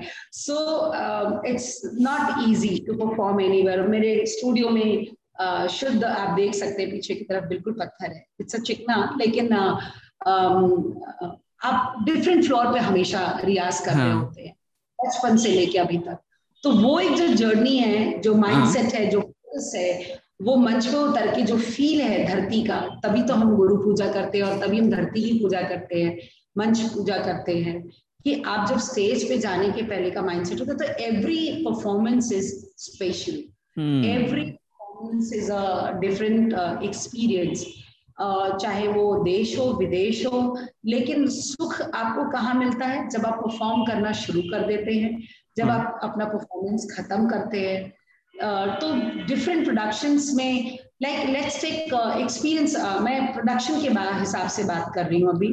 कि मैं कथक केंद्र में अपनी बेबी होने के बाद फर्स्ट कथक महोत्सव में परफॉर्म करने गई थी। अच्छा। तो 35 मिनट्स का हमें बोला गया था आपको परफॉर्म करना है। इट वाज 2013 कथक महोत्सव। ओके। सो मेरा टाइमिंग आई वाज वेरी पक्का कि 35 बोले तो 34 पे खत्म करना है, लेकिन एक्सीड नहीं ऑफ कोर्स, क्योंकि और डिफरेंट आर्टिस्ट की लाइनअप होती है। और यू वोंट बिलीव, मैंने कथक केंद्र में कहा मेरा ना एक पीस है, क्योंकि वो कोरियोग्राफ शुरू था जिससे मैं 36 पे जा रही हूँ, please let me go for it. मैं 1 मिनट ऊपर जा रही थी and you won't believe they didn't allow me. Of course that's the right thing to do, क्योंकि आपके पीछे और भी आर्टिस्ट है। You are the first one stage पे जा रहे हैं उस लास्ट डे के परफॉर्मेंस में, and they didn't allow me कि no no you can't do that, you know. और भी बाकी आर्टिस्ट हैं और सारी चीजें थी। एंड उस दिन भगवान की दया से ऐसा था कि मंच पे सबसे लास्ट महाराज जी जा रहे थे। अच्छा। और वैसे ही डर था कि महाराज जी सबसे लास्ट में अगर आके सामने बैठ गए, मैं कैसे डांस करूंगी, डर वो सारी चीजें चल रही थी। एंड वो बिलीव क्या हुआ अचानक से कि मेरी गुरुजी की कोरियोग्राफी थी कथक के रेपेट्री की। महाराज जी परफॉर्म करने वाले थे, बट आई थिंक बैठकी भाव करने वाले थे वो। मैं परफॉर्म कर रही थी और एक और जयपुर घराने से एक डांसर परफॉर्म करने वाले थे। हाँ जी। मैं स्टेज पे जाने ही वाली थी और मुझे आके कथक इनसे बोला गया, now you need to perform for 55 minutes. मैंने कहा हाउ कम, हेलो मैं 35 and how come now you are telling me कि 55 मिनट्स डांस करना है। बोलते कि नहीं, एक्चुअली जो जयपुर घराने के जो आर्टिस्ट हैं वो आज परफॉर्म नहीं करेंगे, उनको चोट लग गई है, फ्रैक्चर वगैरह कुछ हो गया था। एंड यू मैं तो, क्योंकि आप खुला नृत्य को आप कितने घंटे भी, 1 घंटे 2 घंटे 3 घंटे डांस कर सकते हैं, but if it is a choreograph solo तो आपको समझ में ही मुझे नहीं आ रहा कि मैं कहाँ बढ़ाऊं कि वो 35 से 55 हो जाए। और वो फिर बड़े तबियत से बैठ के फिर स्टेज पे जाने के लिए नीचे वार्म अप कर रहे हैं, सब कुछ कर रहे हैं, अचानक से आपके पास कितना टाइम मिला था आपको गौरी दी, मतलब कि कब आपको अनाउंसमेंट हुआ आपको कब स्टेज में जाना था?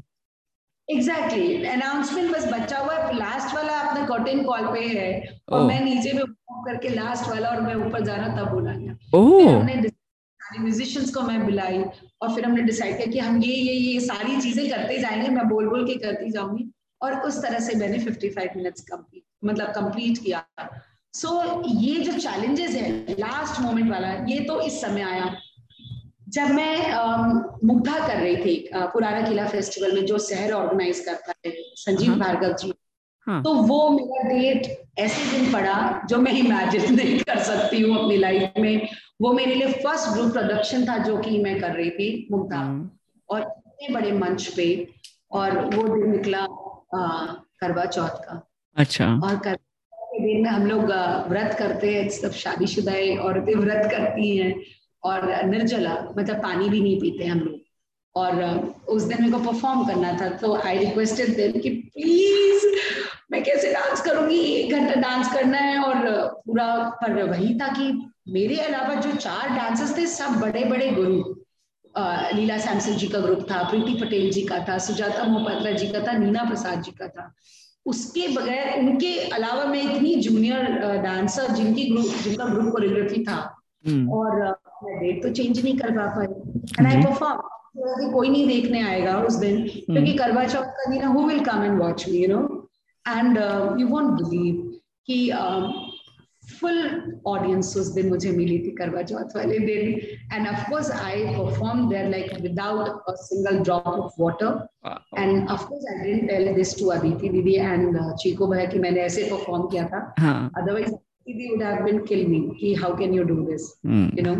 लेकिन मैंने किया था। और फिर उसके बाद में जितने तामझाम होते हैं, वो चांद देखना, वो सब मैंने पुराना किला में ही स्टेज पे चढ़ के बाद में किया था, कि मेरे पास तो कोई था नहीं। पुराने डांस के अलावा मेमोरेबल है, you know, this is fun lifetime experience होता है जो आप अलग अलग तरीके से लेते हैं। वैसी कई चीजें समरात्रि के साथ हुई है, कई चीजें डांसिंग एम्प्टीनेस के समय हुई है, कई चीजें हरियोगति मेरी के टाइम में हुई है। So you perform, you do, and आपको डिफरेंट एक्सपीरियंस देखने को मिलता है। एक बार मैंने बिहार में डांस किया था किसी गांव में, और यू वोंट बिलीव कि मैं सुनती थी कि जिसने बिहार में ऑडियंस का दिल जीत लिया वो विश्व में कहीं भी परफॉर्म कर सकता है, यू नो। बहुत ही खतरनाक audience, they can ask you for anything. और फिर उन्होंने कहा कि नचनिया आ गई है, नचनिया, एंड दिस इज नचनिया is a bad word for classical dance, right, but it's like one of the word, you know. और फिर वहां पे एक स्पिरिचुअल गुरु थे, और उन्होंने उनको बताया कि ये भक्ति है, ये भगवान की पूजा है, ये साधना है। जब स्पिरिचुअल जो गुरु थे वहां पे, उन्होंने जब ऑडियंस को बताया, यू वोंट बिलीव, गांव था, ठेठ गांव जिसको कहते हैं बिहार का इंटीरियर, वो था। और वहां कम से कम अगल बगल के गांव से, वो एक्चुअली हवन चल रहा था वहां बहुत बड़ा, 108 कुंड का कुछ, उसी में मुझे परफॉर्म करना था। और अगल बगल गांव से लोग ट्रैक्टर में बैठ के, बैलगाड़ी में बैठ के आए हुए थे, सभी चीज तक उस तरह के लोग थे। और मोर देन 10,000। और जब ये स्पिरिचुअल गुरु के बोलने के बाद मैं मंच पे आई हूँ, और वो पूरा जो था वो कोई ये मार्बल नहीं था, स्प्रंग फ्लोर नहीं था, वुडन फ्लोर नहीं था, गोबर होता है, काउ डाउन स्टेज था। And it was a one of the best experience. मुझे लगा था कि मैं चक्कर लूंगी और वो मेरे साथ घूम घूम के गड्ढा हो जाएगा। ऐसा कुछ भी नहीं हुआ था, ऐसा कुछ भी नहीं हुआ। और थोड़ी देर बाद जब मैं अपना डांस खत्म की, कम से कम मैंने वहां पर उस दिन आधा घंटा 35 मिनट डांस किया था, recorded music, that was not live. और थोड़ी देर बाद जब मैंने परफॉर्म करके मैं खड़ी हुई, मैंने प्रणाम किया, कर्टेन कॉल जो हमारा होता है, यू वोंट बिलीव, मेरे को जितने दूर दूर तक जनता नजर आ रही थी, सब हाथ जोड़ के बैठी हुई। So it's all about approach.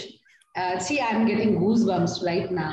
Yeah. So life is like that. For an artist, it's always a different experience where you perform, what you perform, how you perform. It's a different game always. Understood. And Gauri जी, मैंने तो अपने सारे notes काट दिए हैं यहाँ पे, जो सारा पूछना था तो काफी कवर किया है। तो गौरी जी, फाइनल सवाल पे आते हैं कि यहाँ पे कि फॉर यू, जैसे आपने इतना कुछ किया है, आप काफी कुछ कर भी रही हैं, when it comes to Kathak, what is the legacy you'd like to have, or the impact you'd like to leave in Kathak, all said and done? Like, what is it for you? Oh my God, this is very big word for me. Legacy is a really big word for me. Okay. I'm not a guru. I'm just a teacher for my students. I'm just a colleague for my colleague. I'm a junior person for my seniors. And I'm a student of all my gurus. And मैं इसी तरह बनी रहना चाहती हूँ। और कथक के साथ साथ मैं सच में और बहुत ईमानदारी से हमेशा कहती हूँ, I want to be like a great human being. कि अगर इंसान में अच्छी नहीं बन पाऊंगी और मैं किसी की हेल्प नहीं आ पाऊंगी, तो मेरे को डांसर बनना भी मुझे नहीं लगता कि मेरी एग्जिस्टेंस उससे कोई फायदे वाली बात है। So legacy is a big word for me. पर मैं जो करके जाऊं, क्योंकि मुझे नहीं पता मेरी बेटी डांस सीखेगी कि नहीं सीखेगी, लेकिन I am not belongs to any traditional family जो कि डांसर्स हैं या म्यूजिशियन। मेरे घर में किसी ने भी म्यूजिक फैमिली, म्यूजिक का एम से कोई नाता रिश्ता नहीं है किसी का। अगर मैं आज के लिए भी बेताला भी डांस करूंगी तो शायद मेरी माँ क्लैप करेगी, because for me, for her, I am her daughter, you know. So उनको फर्क नहीं पड़ता मैं बेताला करूं कि मेरी बेटी डांस करे, दैट्स इट। सो मैं ऑफकोर्स एक्सपेक्ट करती हूँ कि मैं जिसको सिखाती हूँ, जिन बच्चों को इतने सालों से सिखा रही हूँ, चाहे दे आर साइकोलॉजिस्ट, चाहे उनका अपना स्टार्टअप हो, चाहे दे आर डॉक्टर्स, चाहे they are CS, if they are dancing, they have to be honest. Okay. Have to be honest with their work, whatever they are doing. So for me, that's a big achievement in my life. मैं स्पिक मेके में जाऊंगी, 1000 बच्चों को मैं बता के, अगर 2 बच्चा भी खड़े होकर कथक कर रहा होगा कहीं भी, वो मेरे लिए बहुत बड़ी अचीवमेंट है। My legacy is not a right word for me. I'm just a teacher. So. And yeah, love that you kind of explained who you are to different people and how they see you. So yeah, with Gauri, with that, I kind of bring this to a close. I think my most memorable parts were, we talked about the Spic Macay, the performances, being assertive. There's lots to chew on there. So yeah, thank you for coming on, and thanks again to Rupanchi for introducing us. Yes, of course. She's a sweetheart. Thank you so much, Pramit, and thank you so much for calling me here. And it was really a different question. पिछले 2 साल से interview ही दे रही हूँ, but of course ये बहुत different experience था, और आपने क्वेश्चन बहुत अच्छे पूछे हैं मुझसे। और ऑफ कोर्स मैं हमेशा सोचती हूँ कि नए बच्चे ज्यादा स्मार्ट है यहाँ से, they know what they want, they always do their homework and then come. So homework is very important.